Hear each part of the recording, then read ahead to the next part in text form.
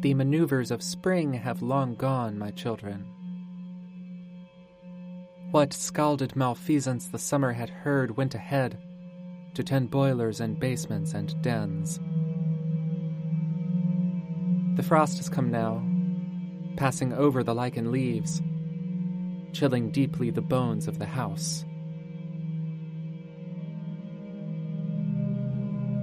We took up long eyes and pursued the deceit, some scraping blood from wayward stones, saw footprints to change in their outline and gait. Some stole ropes of derangement from doomed paths, surveyed, sowed document trees for to propagate proof. Some whispering vows for no cavernous ears, and some of the same to shout bounds on phantasms. Mass oracles deter with their timely assessments, long watchers with count on the parallel stairs. We continue to pass the throngs of macro-villagers, painted in angry, gaudy colors of glue, splashing together to find the next moment, when there wave incredulities twixt Nemo's mask and the panic-struck, undiscomfortable kid. The wax-filled eyes keep their distance and flash in these iron-cold, speckled eggshell days.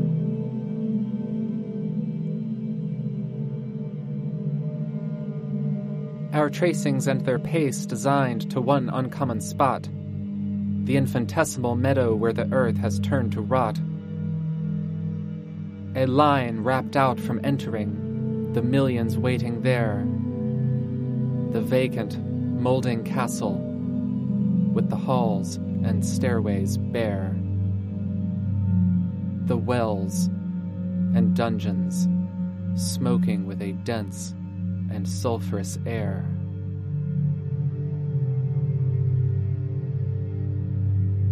Dear friends, Kolerschatz, no more quiet days for us.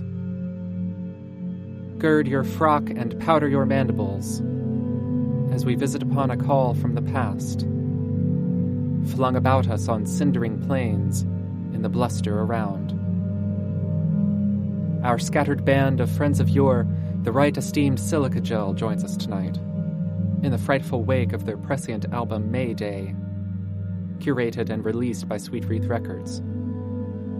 As we stated in their newsletter number 5, this record is a caterwauling from a long-displaced subconscious, an elegant and haunting construction that creaks with all the psychic weight we've been feeling ourselves to be bearing. Silica Gel has offered us a medieval meal upon a greasy newspaper spoon, a pre-packaged euphemistic Eucharist for their modern festival from before the future. Writer Stephen McClurg had a more conventional take. The sounds stretching back to pre-Renaissance and into the future of mixed electronic and acoustic music. I couldn't ask for a more perfect experience than Silica Gel's May Day. I thought of Holter writing a folk horror score, which I hope they take as a compliment. We're delighted to join them in a bit of talk taken in the days before the election, in the giddy hovering between tossing waves, as the undertow crept beneath us. However, no amount of discussion could bring this record a brighter key than its own inner light. The experience it contains and the context laid out in its lyric book is a feast enough to be heard and attended to in your own internal castle. We are pleased to send these samples out across the wet work to draw you inside. Silica Gel will speak for itself soonest. Eminently, we take you to their previous noises for considering in due preparation for our time tonight. It takes only 10 seconds for a mother cuckoo to swoop down upon a strange nest and to drop her alien egg. Some unsuspecting warbler or pipit is shoved away, and before it crashes unborn to the ground, the parasite mother is gone from sight. When daisies pied and violets blue, and lady smocks all silver white and cuckoo buds of yellow hue do paint the meadows with delight. The cuckoo then on every tree mocks married men, for thus sings he. Cuckoo, cuckoo, cuckoo. O word of fear, unpleasant to those creeping ear.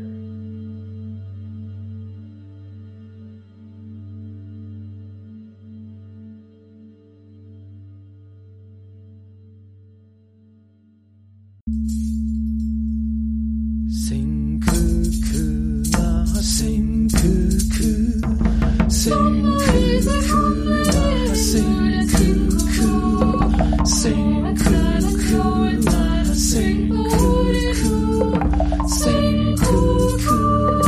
sing cuckoo, now sing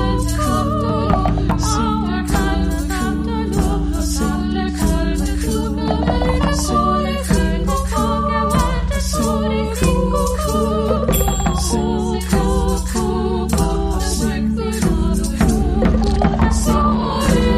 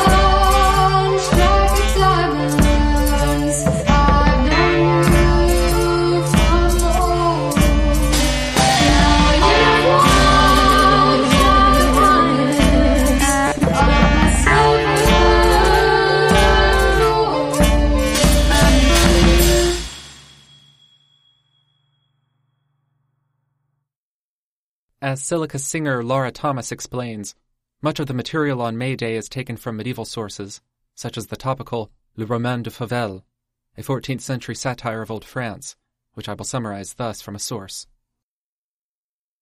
The Roman de Fauvel is a 14th century French allegorical verse romance of satirical bent, generally attributed to Gervais Dubout, a clerk at the French royal chancery, which features Fauvel, a fallow-colored horse who rises to prominence in the French royal court, and through him satirizes the self-serving hedonism and hypocrisy of men, and the excesses of the ruling estates, both secular and ecclesiastical.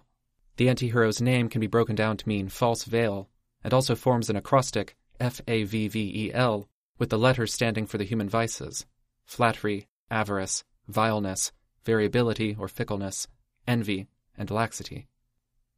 Fauvel comes from the color of its coat, which is muddy beige or fallow-colored, and symbolic of vanity. Fauvel, though he is a horse, no longer resides in a stable, but is set up in a grand house, the royal palace in fact, by the grace of Dame Fortune, the goddess of fate. He changes his residence to suit his needs, and has a custom manager and hayrack built. In his toilet, he has those from the religious order stroking him to make sure no dung can remain on him. Church and secular leaders both far and wide make pilgrimages to see him and to bow to him in servitude. They condescend to brush and clean Fauvel from his tonsured head to tail. These fawning groomers are said to curry Fauvel in the original phrasing of the work, and this is where the English expression curry favor has originated, corrupted from the earlier form curry Fauvel. Fauvel travels to Macrocosmos and asks Dame Fortune for her hand in marriage.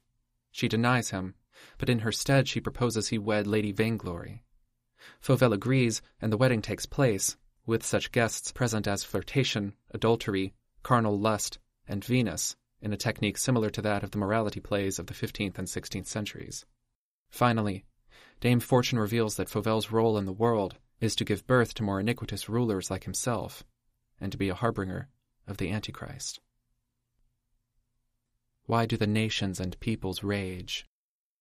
Because never have so many eyes seen such monstrosities, nor have old men and the young in the ages of the world heard of such wars as they wage, and of what rulers and judges seek for themselves.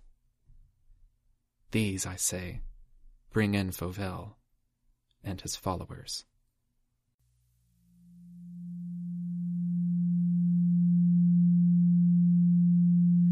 Presum prius verbum dignum, nam decorvo facit senium, id trinco vidernum, de lebo facit pastoram, de predone defensoram, de sicet abacum, vulpem format in leonam, gobionam in salmonam, in abacum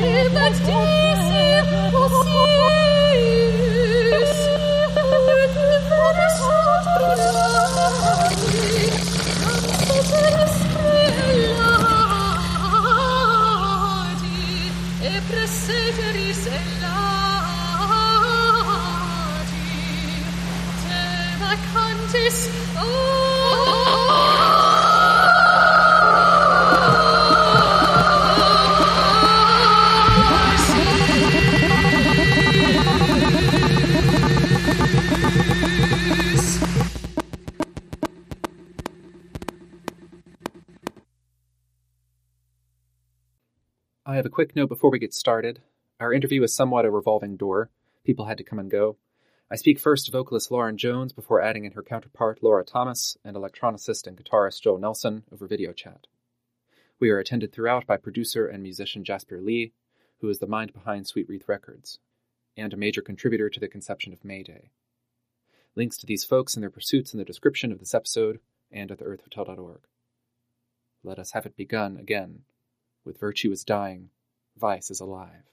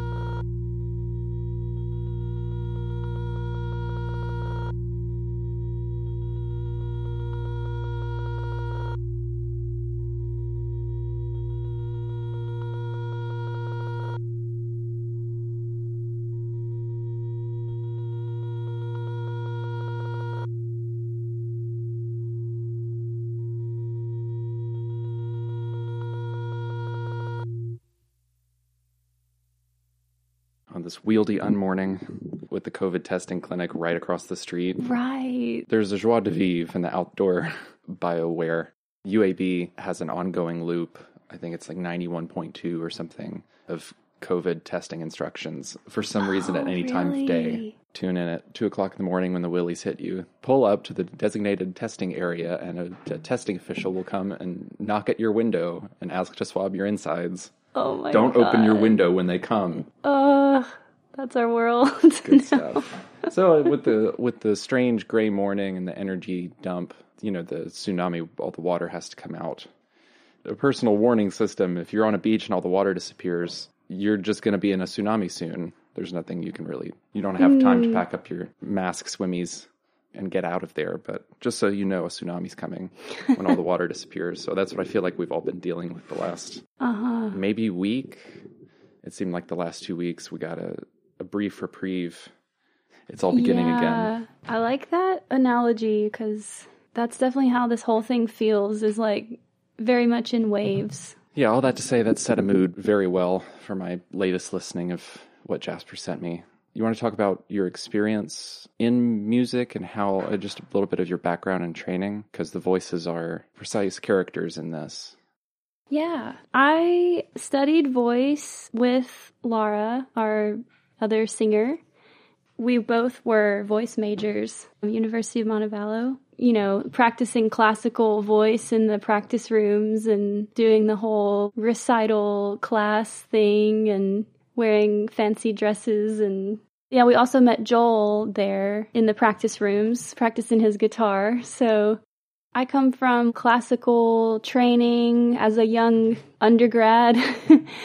Meeting Joel kind of sparked our curiosity for this kind of music because he was always into exploring like improvised music, and we would all hang out and talk about how we wanted things to be different outside of the classical realm and how it was so stiff and boring.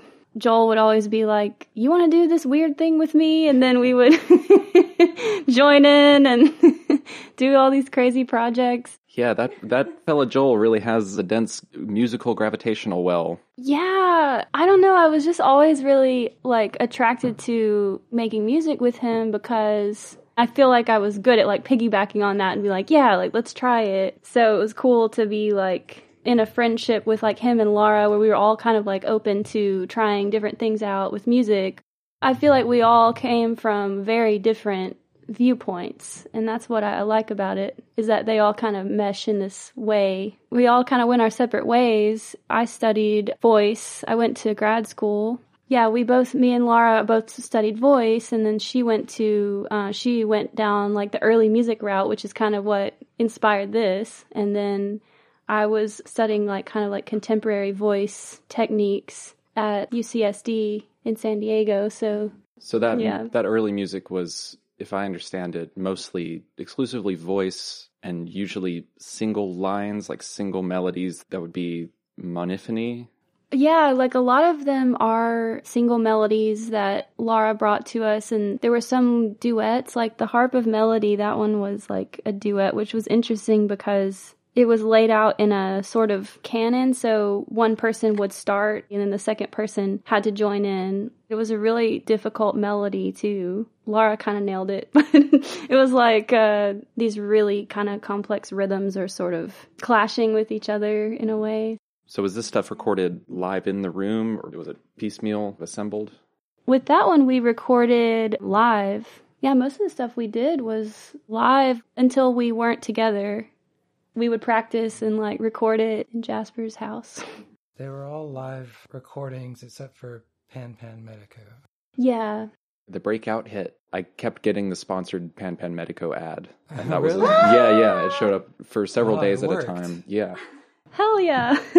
Being around this time of year, I know it's not a spooky record, but as we were talking about before in the time that we're in, it is definitely hearken to the sky, ye splitting moon face. Not good stuff, Gorge. Bad times.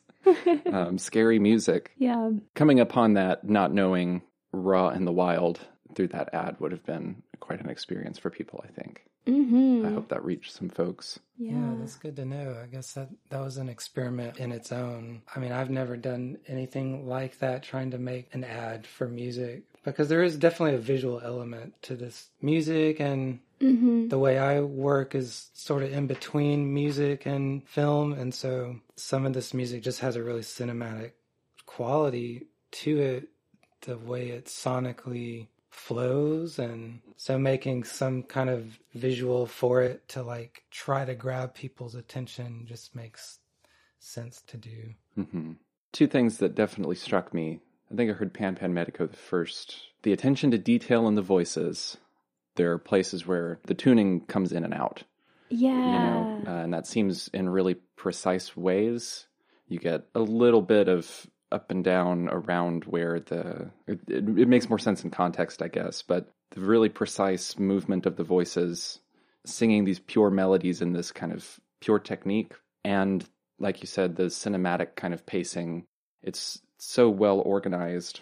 There's some kind of gorgeous proportion to it where nothing happens too many times, or nothing comes too soon, Oh, nice. Yeah. No, I'm interested in that concept of tuning too. That was something I sort of explored, and I think that's where the vocal techniques and how there was sort of this exploration of tuning with some of this early music is based in like the church. And so like the church kind of created this like, pure form of like literally what we know of tuning now. And I love deconstructing that. And that was kind of something I went through in grad school too, was like focusing on how voice can defy the expectation of classical technique I think that's really cool.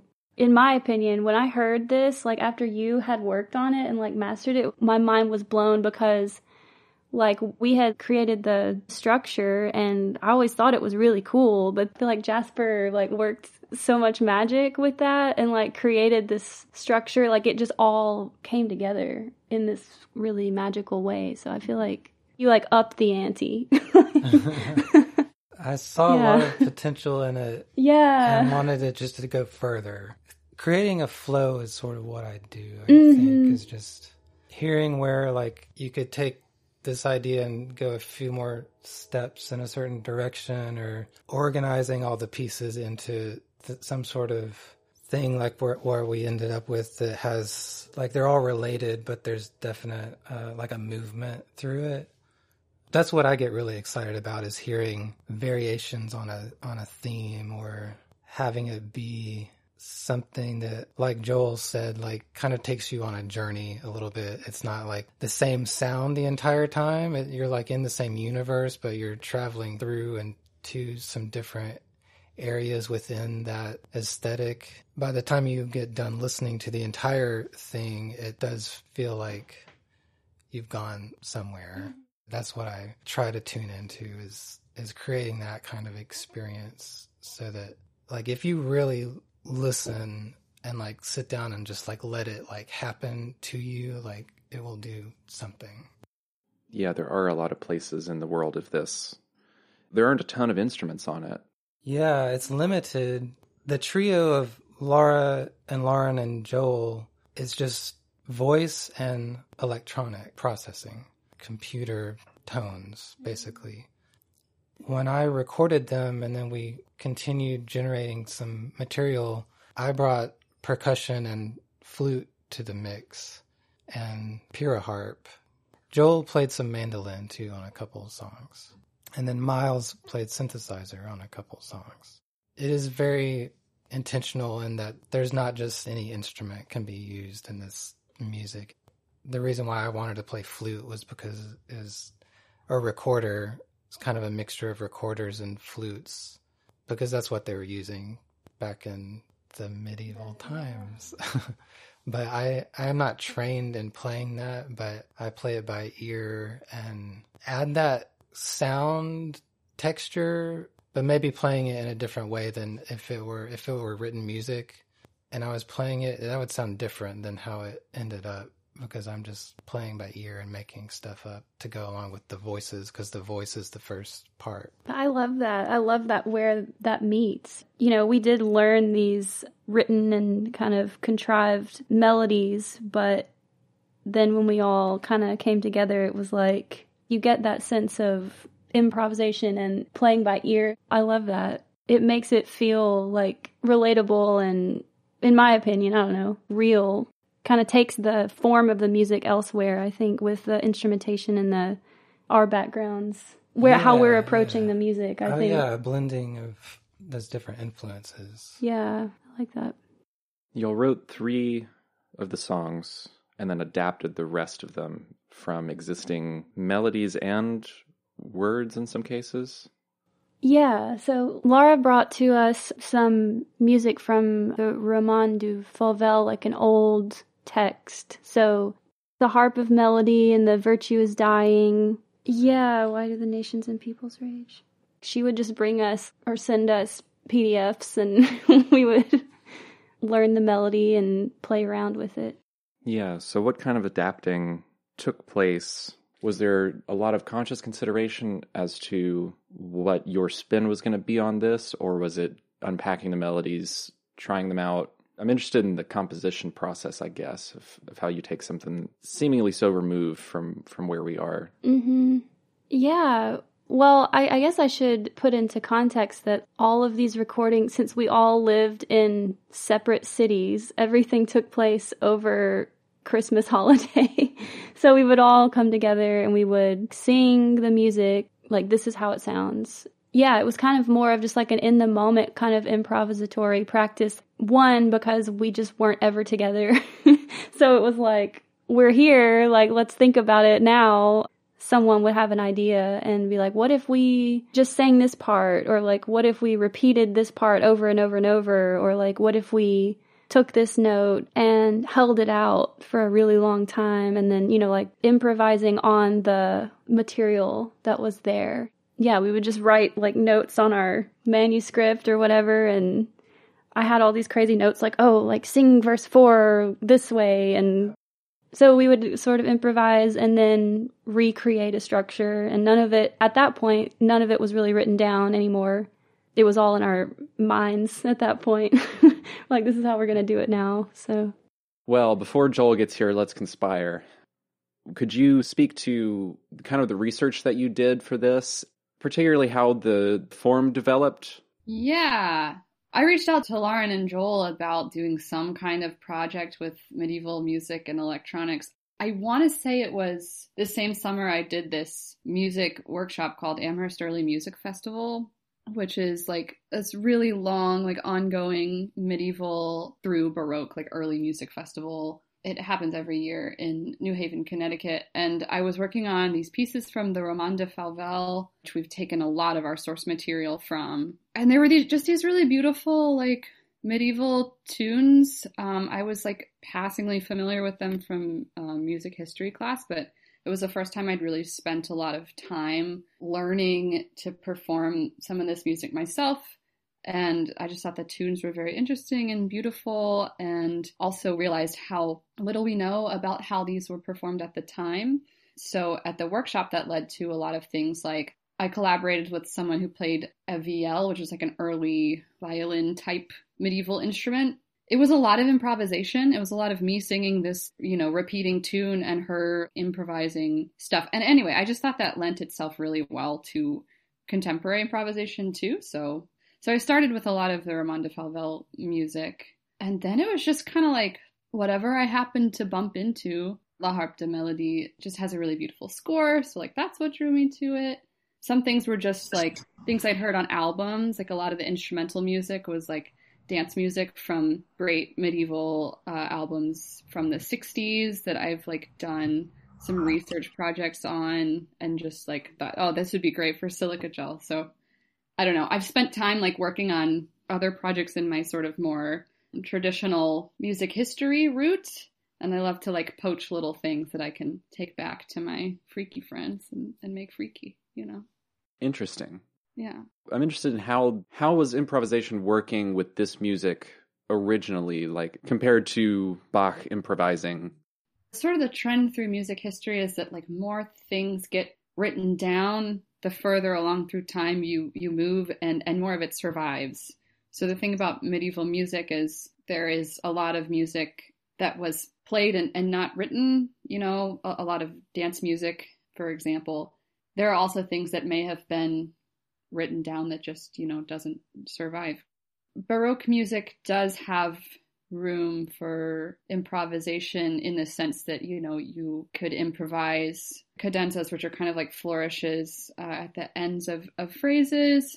There are sort of improvisatory style, like say solo harpsichord pieces, but those are often, I mean, there are things that are like written down, and it's like some combination of written and improvised. And there's like a certain like style that you're expected to sort of improvise in. And like the tradition is like even more disconnected because it's older. So to me, the primary difference is just that we know less about what people were doing. Like, for example, we don't have as many accounts of performance practice from theorists, say. Like, by the time you get to Baroque practice, people would write pretty detailed guides as to, like, when you have a passage that looks like this, you can add notes in this way to make it more elaborate.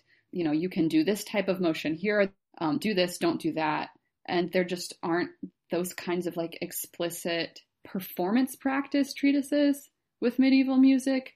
There are treatises on theory and things like that. So even in people who are trying to like represent this music in a historically accurate way, which is not what Silica Gel claims to do at all. I mean, we're a contemporary music group that uses medieval inspiration. But even with people who are trying to be period accurate, there's a lot of variation. And yes, a lot of the music that we have is a single line, you know, or it's written in like chant notation, like plenty of pieces from the Roman de Falvel are just a single line of music written in this really old style of chant notation that comes from religious music. And we don't really exactly know like what else would have been going on at the time that the line was being played or sung. You know, maybe it's a drone, maybe there's harmony, you know, we don't always know. So it just leaves a lot of open room for adding things. Interesting. Hello, Joel. Hello. Welcome back. Hello. What's going on in old Birmingham? We're testing. We're testing lots of folks, and a bunch of people sick. Don't know if you know that. And you got that new surveillance, so you. Oh. Yeah, lots of good stuff. I'm glad you're abreast of that. You're on the up and up. I see. Hey, the economy. Development, enterprise. You just opened the door for all the people that live here to watch you guys. So. Oh, great! Send them here. We need fresh blood. My town is a red zone too right now. It's not just Bama. What color is neoliberalism? Because that's where we are. Some kind of sick mauve. It's a mix of blue and red. What do you get? And green. Obvious. Yeah, there Just you go. brown. Just brownish brown, yeah. A slimy, a mold green. You find on like a table that you left outside for a year or something. Quite right. We're in a pickle, aren't we? This was not intended as an answer to our current time, but evolved into that, I think it's fair to say. The material came first, and then the intention was the stew in which it brothed itself. Mm-hmm. I'm interested to know what y'all's opinion is of this after the fact. You pleased with it? What do you think of this record? Would you recommend this to Grandma? Yeah, I'm definitely pleased with it, and I would recommend it to Grandma because it happened so organically. I just remember coming back to Birmingham, and it was 2018? I don't remember. Laura, you were just, I think it was your idea originally, right? I think I just like texted you and Lauren and was like, hey, do you guys want to do some electronic medieval stuff, whatever that would look like? And then brought Jasper on to record and ended up contributing so much of the vision too. It was very natural because it was all the elements of things that we were doing anyways with our time. And then I feel like Jasper was the further glue that really put the whole thing together as far as this album is concerned, like where it really came together. But I think that's interesting music from the realm of like improvisation, experimental music. I think that's really how that stuff kind of happens because we didn't sit down with like, this is your part, this is your part. It was all, you know, our own personal experiences being smashed together or put in a stew. And kind of seeing the result of this. And then I don't know about the political aspect. I guess it seemed natural. I like it too because it's not very forced. I don't know. It's not shallow. I don't know. It doesn't seem like it's directly beating you over the head with like, oh, Trump is bad and we've got to get rid of him. And I know people that saw the music video. Some people asked about it and they wanted to view it, and they were really struck by it. Just the imagery of the statues coming down in Birmingham are more striking, I think. It's existing in that mystical realm. It's like telling the truth without having to tell the truth, or like using representation or symbolism to tell the truth or something like that. Mm-hmm. Well, I mean, the Roman de Falvel was like a super rich place to start from because it is an allegory about political and religious corruption. And, you know, it's set in 1300s France. And we are not the first people to make a connection between the Roman de Falvel and recent political events, because 2017, I want to say, was the 700th anniversary of the publication of the Roman de Falvel. So there was a lot of sort of not so subtle program notes in sort of early music groups across the country around that time. So many elements of it are, you know, just continue to be super relevant. There's just this sort of pervading sense of like doom and like, not only that, but sort of just general malaise at the state of the world and like the way that things managed to get this corrupt and this bad, and just sort of constant feeling of like turn back throughout the whole piece. And it's not naming anyone in particular. You know, it's this magical story of this magical horse, and, you know, it's not set anywhere real, but you can totally see parallels, and like it's great that it continues to be relevant. So I think that was a really excellent source to start from. Yeah, it's contemporary, but it almost feels like we're like shouting from some like hologram or something that somebody found in a cave. Yeah. I think very much right now there's a feeling of like, I mean, even if Trump goes and Biden takes over, there's still that feeling of, at least for me, that things are not going to get better. We're really not heading anywhere right now. I mean, I don't know what's going to happen in the future, but that it's going to be very dark. I feel like a lot of the songs on our record feel like ghosts. Some of the songs are like have drone pieces in them. Lauren and Laura are singing with, and it just feels like there's this constant hopelessness to everything. But that's powerful in a way, because I mentioned shouting. The shouting part is that, well, we still have to live in this world regardless of the hopelessness. And I don't know. I feel like we really, really captured that. And, you know, a warning has hope in it. It has to, because it acknowledges the potential for turning things around, you know. Right. So it's ominous, but it carries that hope that you can do something different and that you need to do something different. And I think the amazing thing about using contemporary sounds, like all the electronics that we've used, is we just have a really broad palette to convey that sort of same sense of doom and like ominousness, and sort of we can make it scary in a way that like translates to contemporary audiences who are, you know, maybe have a different concept of what a scary sound is than medieval court people would have had, you know, which it feels really, you know, powerful to be able to do. That's interesting. I have a couple of things from that. One is a terribly abstract metaphor and the other one's a question. Yeah, the idea of sounds being scary to those audiences then is almost by exclusion. These are strange sounds we haven't heard before, or these are dissonances that are completely alien. Certain intervals didn't exist in the usage of music then, if I'm correct in that. Or they were considered unusual or sort of like grammatically weird. It wasn't typical. Yeah, there were deviations that elicited those feelings. And now, and especially with people that are going to gravitate to this record or be in this kind of part of the musical world, there's not a lot of sound like that we could, like, we've all heard harsh noise, we've heard it, you know, all of the textures. Now it's like we're not scared by options that we haven't heard before, I guess. So that's the question that I'll circle back around to is, what do you think you ended up wanting to make people feel by the end of it? What have y'all felt like is the emotion or the emotional content that you're trying to bring out in people? But I want to hedge that in the observation that Joel made about the big suck. The big suck runs in a circle. It's a vortex. And we have this maybe false idea that like history runs in cycles and we're just going to repeat things. It's like an orbit You have the Earth orbiting the sun and then the moon around the Earth. So you have this kind of spiral around a spiral kind of situation. If you could visualize that, And it seems the more that we look at the problems that we're dealing with, it's like we're progressing in an opening spiral and not a circle. In each pass through this kind of system of problems, we're getting more and more removed from direct reality in a symbolic kind of way, the Baudrillard kind of sense, like a simulation kind of sense. Like the introduction of land ownership didn't exist at one point, and the concept of money as a signifier for value that could be abstracted.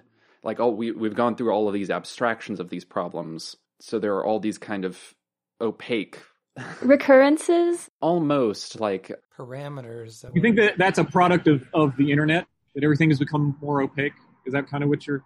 I think that's a development of this process, of this obfuscation of reality.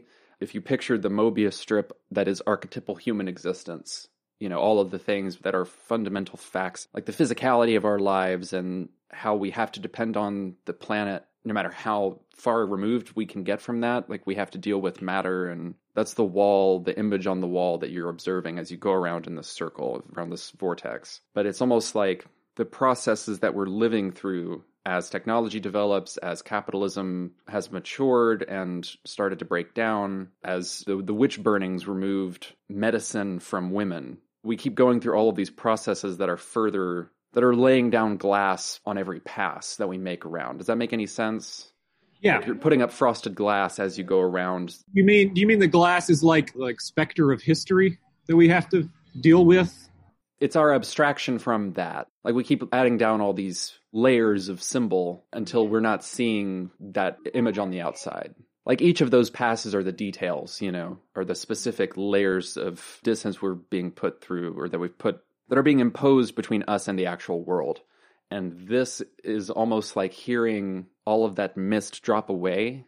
It's archetypal in summation, like the conflict rings out through it, but it's not pointed at any details that are prescient to us because the distance to reality is the same. You know what I mean? Can I give an example that maybe brought that?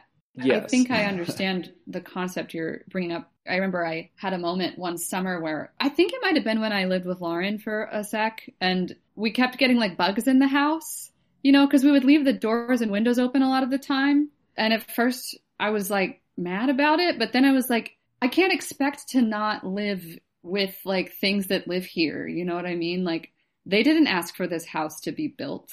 Maybe in like a much larger sense, you're saying that like we keep building a thicker and thicker house, and we're like still in the woods, but it's harder to like acknowledge. I don't know. We're still in the same environment that people who lived off the land did, hundreds and hundreds of years ago. But we've got all these layers of stuff that's been built that we just have to contend with, whether we asked for it to be built or not. And some of it's good and some of it's bad, and all of it's disorienting, Yeah. Yeah, and I like thinking about that in context of this music too, which is kind of what brings out, like when you were saying about the Roman de Fauvel is this allegory for political and religious corruption, and it's just reinvented. Like, that's all it is. It's the same shit, but reinvented, and like the things that we're doing as a society, like, and that's kind of like the doom, I think, that you see. This was happening years and years and years ago. It's kind of cool to hear that in the music. You mentioned abstraction, and it literally in our lives. Do you not think the internet has done that? That we've further abstracted ourselves from those bugs on the floor that were coming into your house? You can experience everything all the time to such a degree that you can't experience it. You can't search everything, but it's all happening all at once. Like, there's so much happening that we're aware of now on the internet that you can't even keep up with it. So it's happening faster and faster, and we're experiencing a level of abstraction that's literally coming into our lives that we don't know what to do with yet. How can we translate that to our audience in the music? I would like to believe so. It certainly feels like we do. At least I like to think so, and I'm listening to it. Yeah. It's a thoroughly modern experience, but it is so grounded in this kind of archetypal, I don't know, wordless moaning.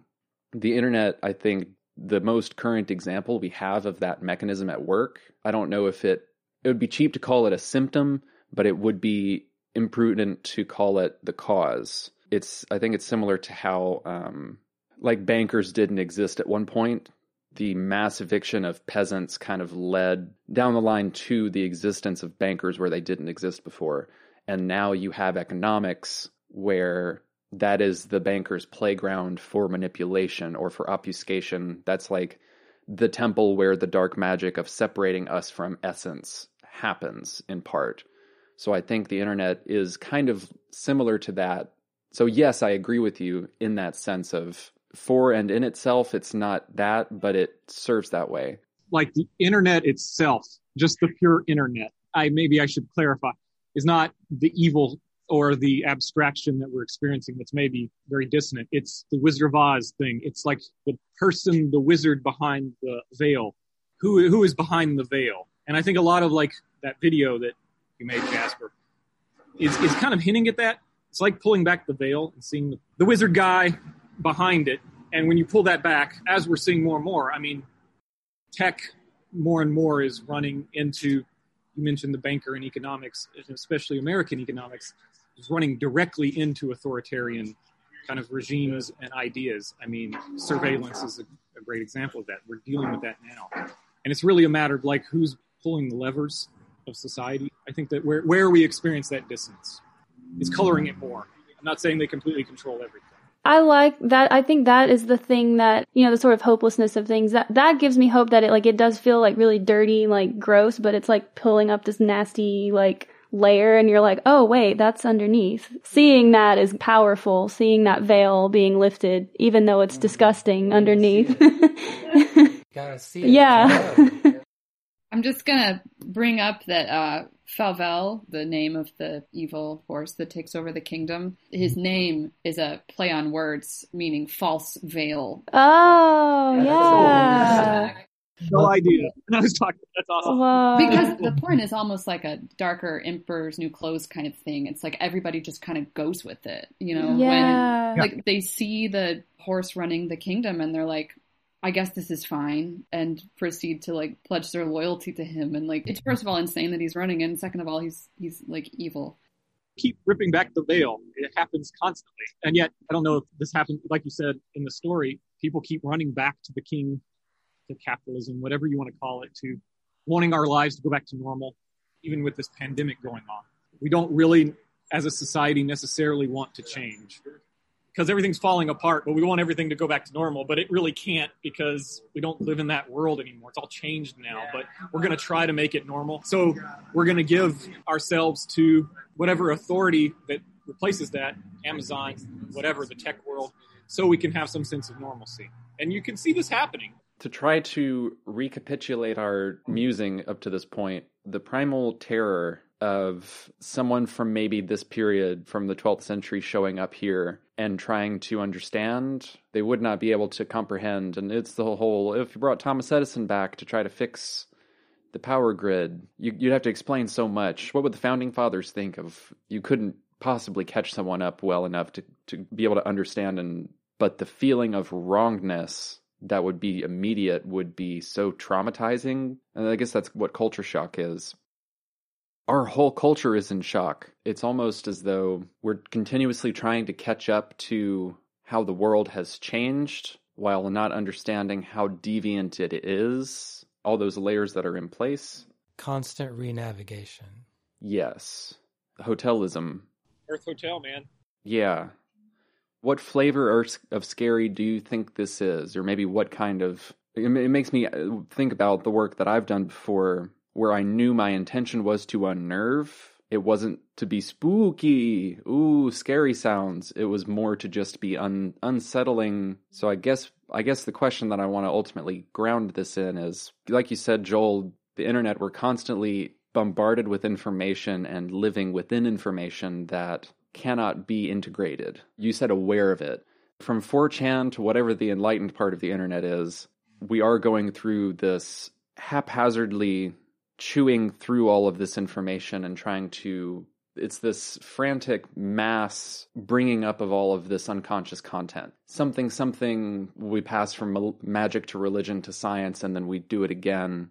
It's like we cannot possibly consciously handle all that we are being exposed to. It's still in us. Like, even if it's not engaged and processed and conscious, it is still unconscious. That scream, this tension that we're all feeling, is more than just what is my place in this situation I can't understand. We're getting close to the center of that whirlpool, and the forces are increasing, the speed is increasing, and we don't know what point we're being drawn towards. It's like the feeling of being out at sea. If you've ever been you're far from land, to where if you got off this boat, you would not survive. It's that kind of pale blue dot feeling of, I don't know where I am, but I know where that is so far from what I know. And the what I know is that primal nature on the outside of the circle. Has that brought that whole unwieldy metaphor into some kind of usefulness? Yeah. All of that tension is going to come out some way or another. And I think it's what we do as artists and musicians is try to channel all those feelings through a human perspective and a human voice. And I think the recentering of voice is what is important to this, with Laura and Lauren being like the voice of all of that despair, but trying to hold on to beauty despite all that. So the voice is so important to acknowledge everything and bring it to an emotional perspective and an emotional intelligence. Just to add to that, I think we're getting to something primal, and I think that's, like you said, even using the voice and language and how important that is to connect us. So much of everything that adds to this dread is that we're so divided. I think what we're trying to simply get at is this, it's almost naive in a way of just acknowledging that we are here and you are there and we are together in this. We might all be at sea and we can't see the land, and we know if we jump in the water we will most definitely die, but at the very least we can be together. And I think that's very, very important right now, to know that we are all connected and together in this, combating that artificial idea of community and really finding community, really being with people, communicating with people.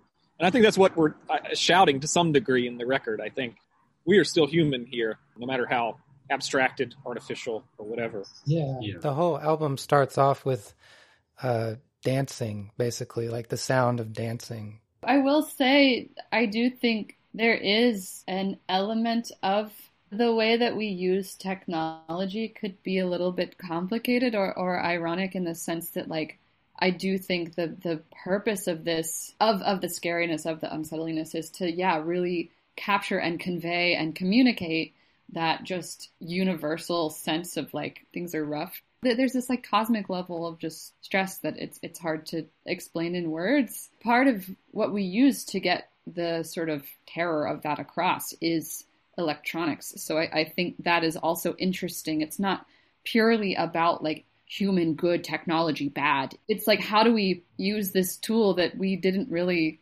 ask to be relevant? How do we use that to still communicate human feelings? It's interesting that you bring that up, because I'm playing electronics most of the time. Ever since I went to Mills, I've had a weird relationship with, like, electronic music, especially laptop music. And at first I completely hated it, because it was such a, like you're saying, Laura, it was like worshipped to a level of, like, this is good and this is going to bring us to utopia. And this music is utopian in itself. Like, it's better than regular music. And I've always had suspicion of that idea. And I don't know if I was looking for a way into that world of electronic music, but it took a very long time for me to be okay with it. So, us playing together, I wanted us playing together. And my instrument, which is electronics, had to be that. When we're playing, I've set the computer up in a way where I'm literally playing with Lauren and Laura. I mean, they're giving me their voices to let me have a voice. So there's a relationship there, because I can't sing. I can't sing like them. we're holding each other hand in hand and helping each other. There's a level of empathy there, I think. I hope. I don't know. Maybe I'm just making that up. But that's what I'm trying to play at when we play these electronics, that literally there's another voice being made. You're not just programming things ahead of time. You're Exactly. responding to them as it happens. It's improvisation, and that's how I want to approach that. It's subconscious sound in a way because it's done in the moment. That sound doesn't exist as an object. It only exists as practiced impulse. Exactly. When you perform it, right? It's almost like a ritualistic practice of shooting something through that gap and all that glass. That Simone de Beauvoir quote is like, I recognize that I'm different from the sea or the wind, but those things seek to express themselves through me. That's the value of my human existence. Maybe it's not a specific feeling you could call a feeling that y'all are getting at or that comes across in this. It's just the opening of the throat of that non-human voice, and whatever tension comes out of that, whatever, just like any emotional effect you might have by hearing someone sing mournfully. The voices and the instruments that have object with them are the hands that have to extend through meaning to form that chain with that inhuman thing. It's the participation of the human that allows the inhuman to give voice to something, right? What you're trying to get across and the way it's put together is not sterile clean, but it is so clear and while being so removed from what we think of as modern things.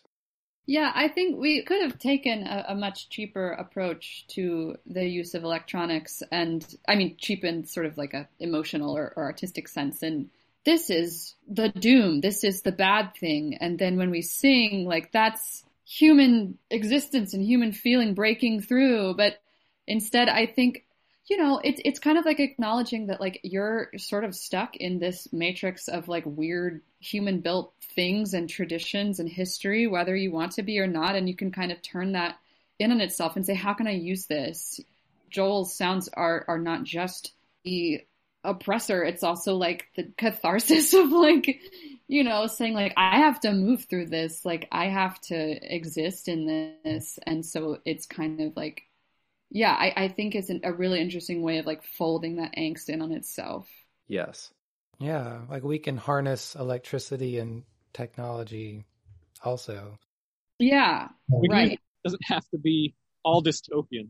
And maybe that's the hope we're trying to get to, that there is a way to go hand in hand with these things. And you don't have to completely destroy the earth in order to accomplish whatever you're trying to accomplish individually by yourself. That no, we can do these things hand in hand.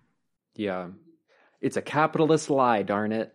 It's just an inaccuracy because, yeah, we could have, like everybody could be clothed and housed and interconnected and communicated and educated with zero impact to the planet. It's just not the capitalist way to do that. You know, the machines were supposed to liberate us from having to work fields by hand and make clothes by hand and all these things that, why would you want to go back to looms now that we have machines that can do it? Let's just not throw kids into the machines. Can we just agree? No? Okay. We got a riot for that. Okay. Yeah, what y'all were talking about, the synthesis and how all that can speak together. We can move through this. The muck is new and very old, and we need the synthesis of new and old voices to call out through it. Which is why I love this record so much, so very much. I was going to say, I was thinking about the emotional angle of the music and how it's trying to speak to something more primal.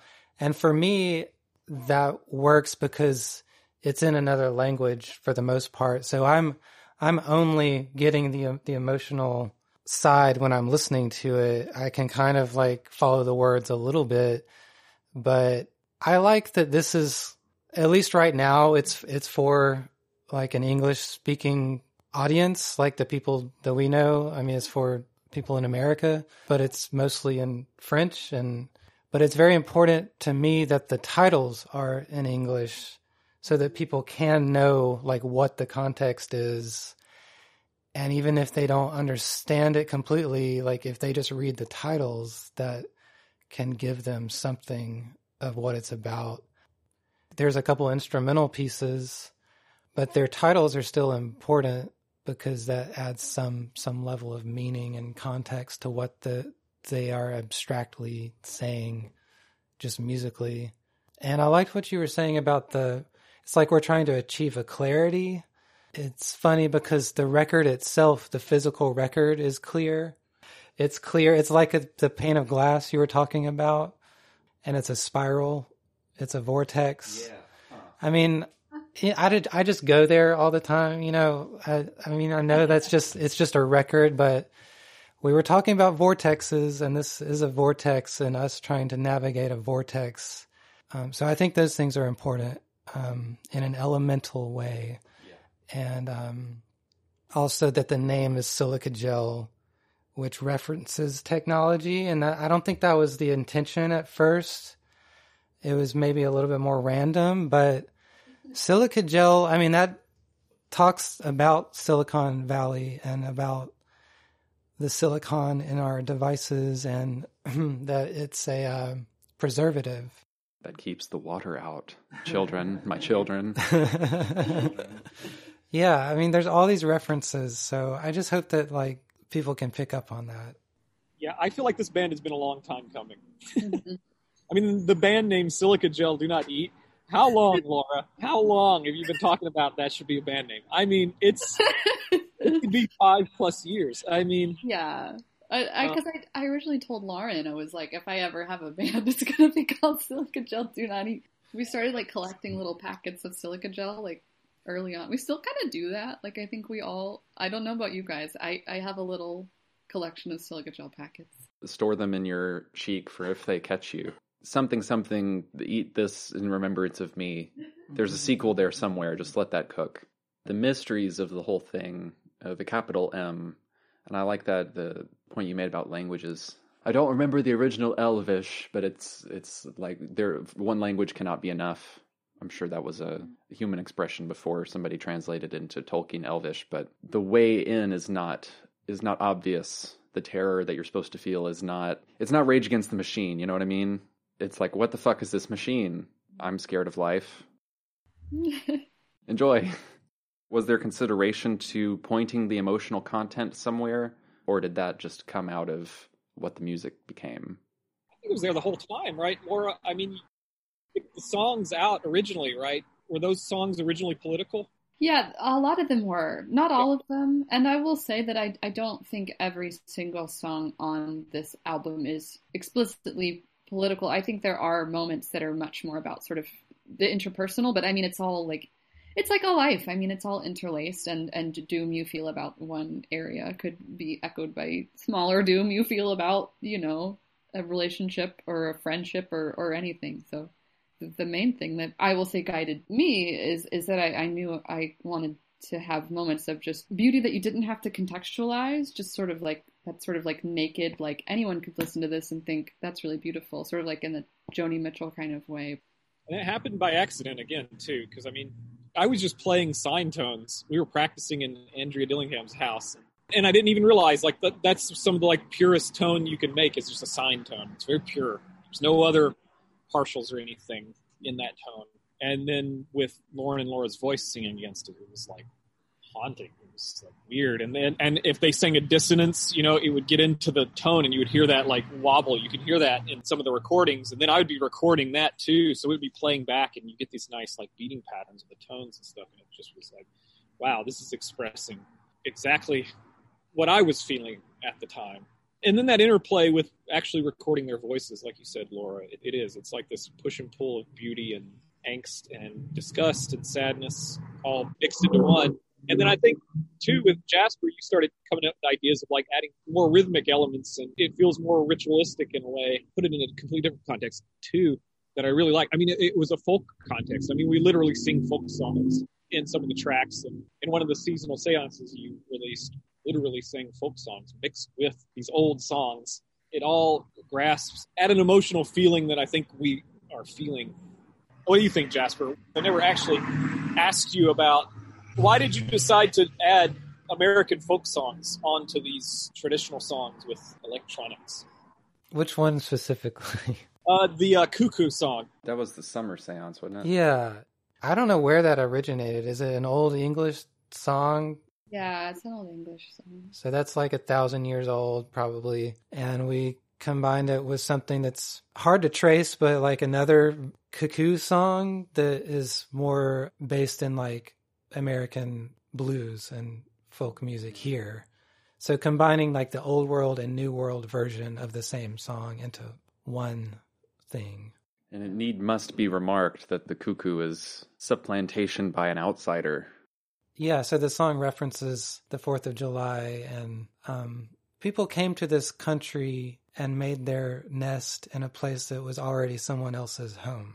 Yeah, and I think it plays with that sort of like, what do we do now feeling. I work at an art museum, and it's a lovely place, and everyone who works there is very lovely and good and has good ideas, and, you know, you just can't get away from knowing that you're sort of living on stolen ground, and I think that's part of the angst is like, how much can I do, you know, and trying to grapple with that, you know, being in some way like part of what's wrong with everything, you know. Gotta live in the hotel. That's the only way back, is to where you can find and pay respect to what was there before you, because nothing else is holding that together except the intention of doing that. One of the original 10 instigators of the French Resistance, she was an art historian. She worked at a gallery, published Resistance, and helped organize what became the French Resistance. Agnès Humbert, she wrote a memoir called Resistance, and when the Germans invaded, when they got to Paris, she looked around at all of her colleagues and went, okay, we have to do something now. We'll all go to prison and most of us will be shot, but what else are we going to do? Because our connection to older things is going to be destroyed if we don't.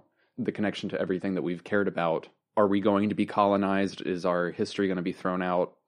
And they were all either socialists or anarchists or somewhere further left where they were already active, but that's significant to me that you're so strong in doing this work. I mean, all of you are noble in this act, but I just wanted to give you the credit of being where you are. So those are my closing thoughts. Good record. Good job, everybody. Let's do it again sometime. I'll just say it's been a pleasure from start to finish, you know. We've had some very exhausting sessions, but I have enjoyed it the whole way through, you know. Yeah, no, I feel the same way. I don't know. It was enjoyable to like have a idea and a direction in mind and just work on it and just hammer it out. It feels good to do that type of work, especially with people who I know and enjoy working with, but also we have an idea in mind. Yeah, working from a strong concept from the beginning, I think has helped it develop and become richer the more we delve into why we're using these type of instruments and why we're using these type of songs. And I think there's a lot more that we can do.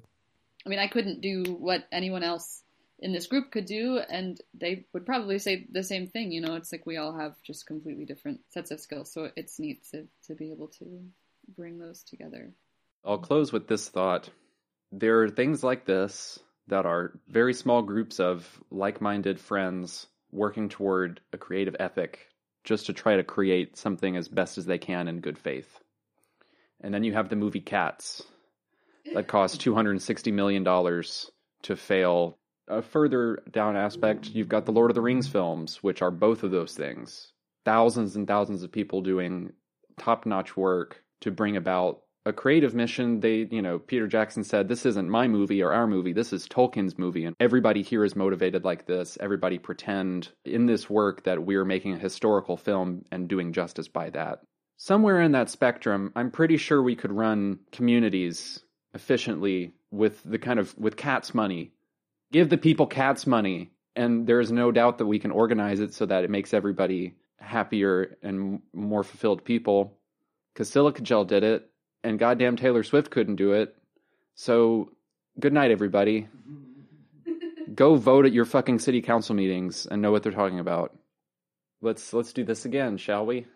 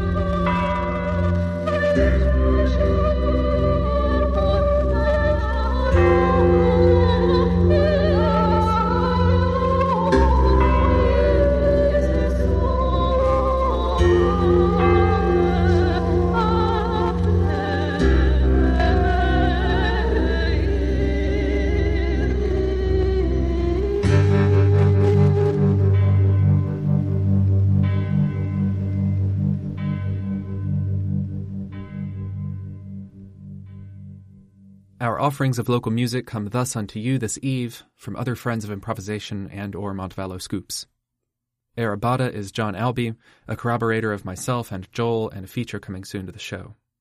He snuck a sleeper hit on us called Elephant Race, which came out in October, and you'll hear this song from that called MCAT. You can find that on Earth Library's records in Birmingham. Similar-wise, Birmingham's soul planter and frequenter of improvised sound is Johnny Coley, whose spoken word Freakout Journey debut is being reissued by Jasper at Sweet Wreath, and we'd like to talk to him in the future also. We'll play his Teenage Lipstick Horses from that album Diffuse Suspense, coming out in February. Penultimately, we'll send the past a thank you with a collective performance of a graphic score by Joel, a mixture of souls called Liquid Architecture, which includes all the people here and myself. Customarily, we'll leave you adrift with an Earth Hotel propaganda suite, an A-B side of ill word spooling, with Etude de Coucou Tarson, followed by Variations with a Mask. We thank you for joining us again, and we want to thank Substrate Radio for backing us and continuing to put out our material. More to come. I'll never really go away. Good night, dear friends.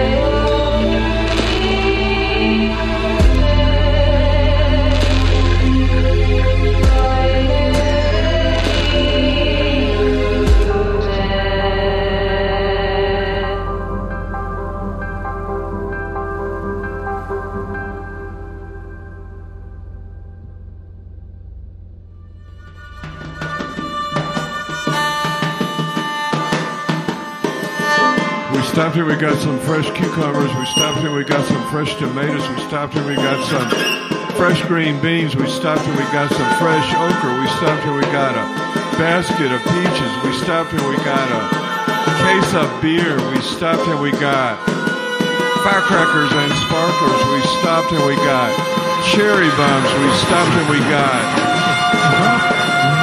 cotton candy. So when we got there, they said, well, y'all brought some good shit. Y'all brought peaches. Y'all brought string beans. Y'all brought cucumbers. Y'all brought avocados. Y'all brought cotton candy. Y'all brought cherry bombs. Y'all brought a case of beer.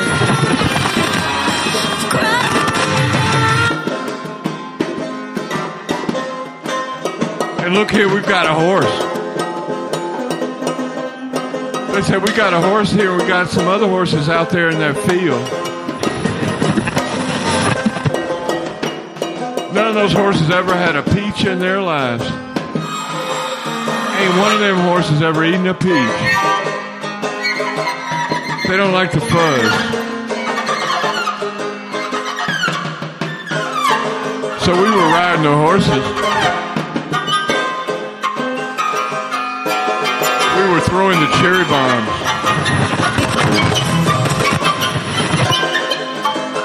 That made those horses jump.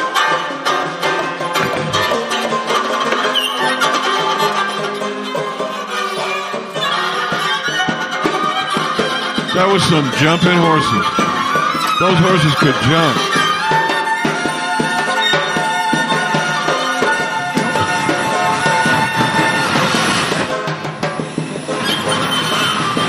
So on the way back, we stopped and we went to a movie. It was full of teenagers. The whole movie theater was full of teenagers. They all had on tight blue jeans. They all had on halter tops. They all had on lipstick. Even the boys had on lipstick. It was one of those little towns where all the teenagers wear lipstick.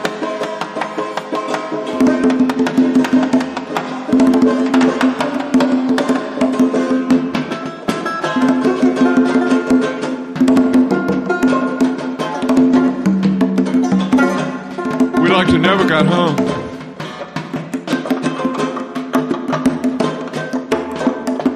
But we did get home. And when we got home, we opened the door. We went inside.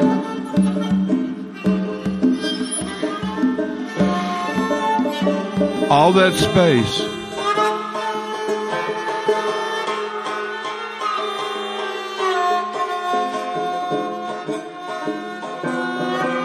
we both smell like horses.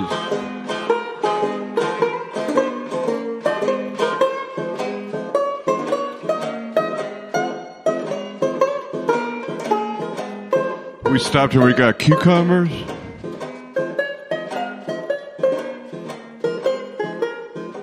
We stopped and we got tomatoes.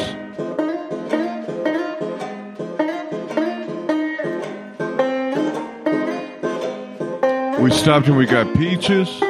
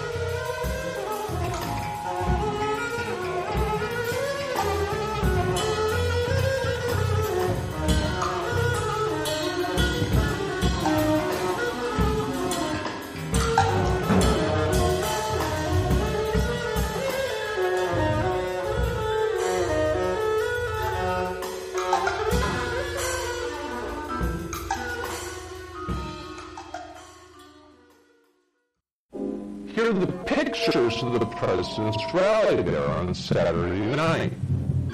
Tens of thousands of people came. So many people that the crowd obscured the horizon. Like a visit from the Pope. When was the last time a political speech drew that many people?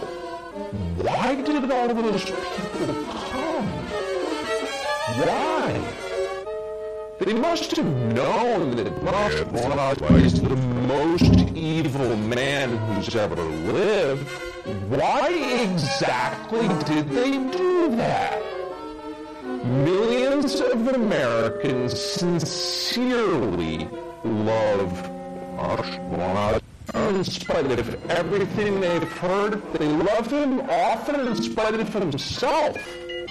They know exactly who Marshall is. They love him anyway, because no one else loves them.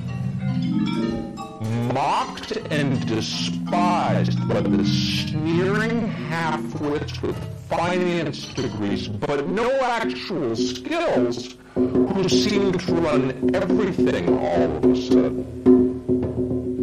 Whenever Marshall falls, he is better than the rest of the people in charge. At least he doesn't hate them for their weakness.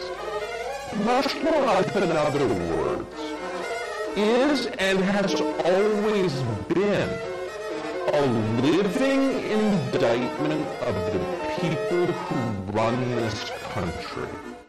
That was true 4 years ago, when Marshall came out of nowhere to win the presidency, and it's every bit as true right now. Maybe even more true than it's ever been. And it will remain true, regardless of whether Marshall wins re-election. Because they failed. It's as simple as that. If the people in charge had done a halfway decent job with the country they inherited, if they cared about anything other than themselves, even for just a moment, Donald Trump would still be hosting Celebrity Apprentice. And narcissistic and cruel and relentlessly dishonest. They wrecked what they didn't build, they lied about it.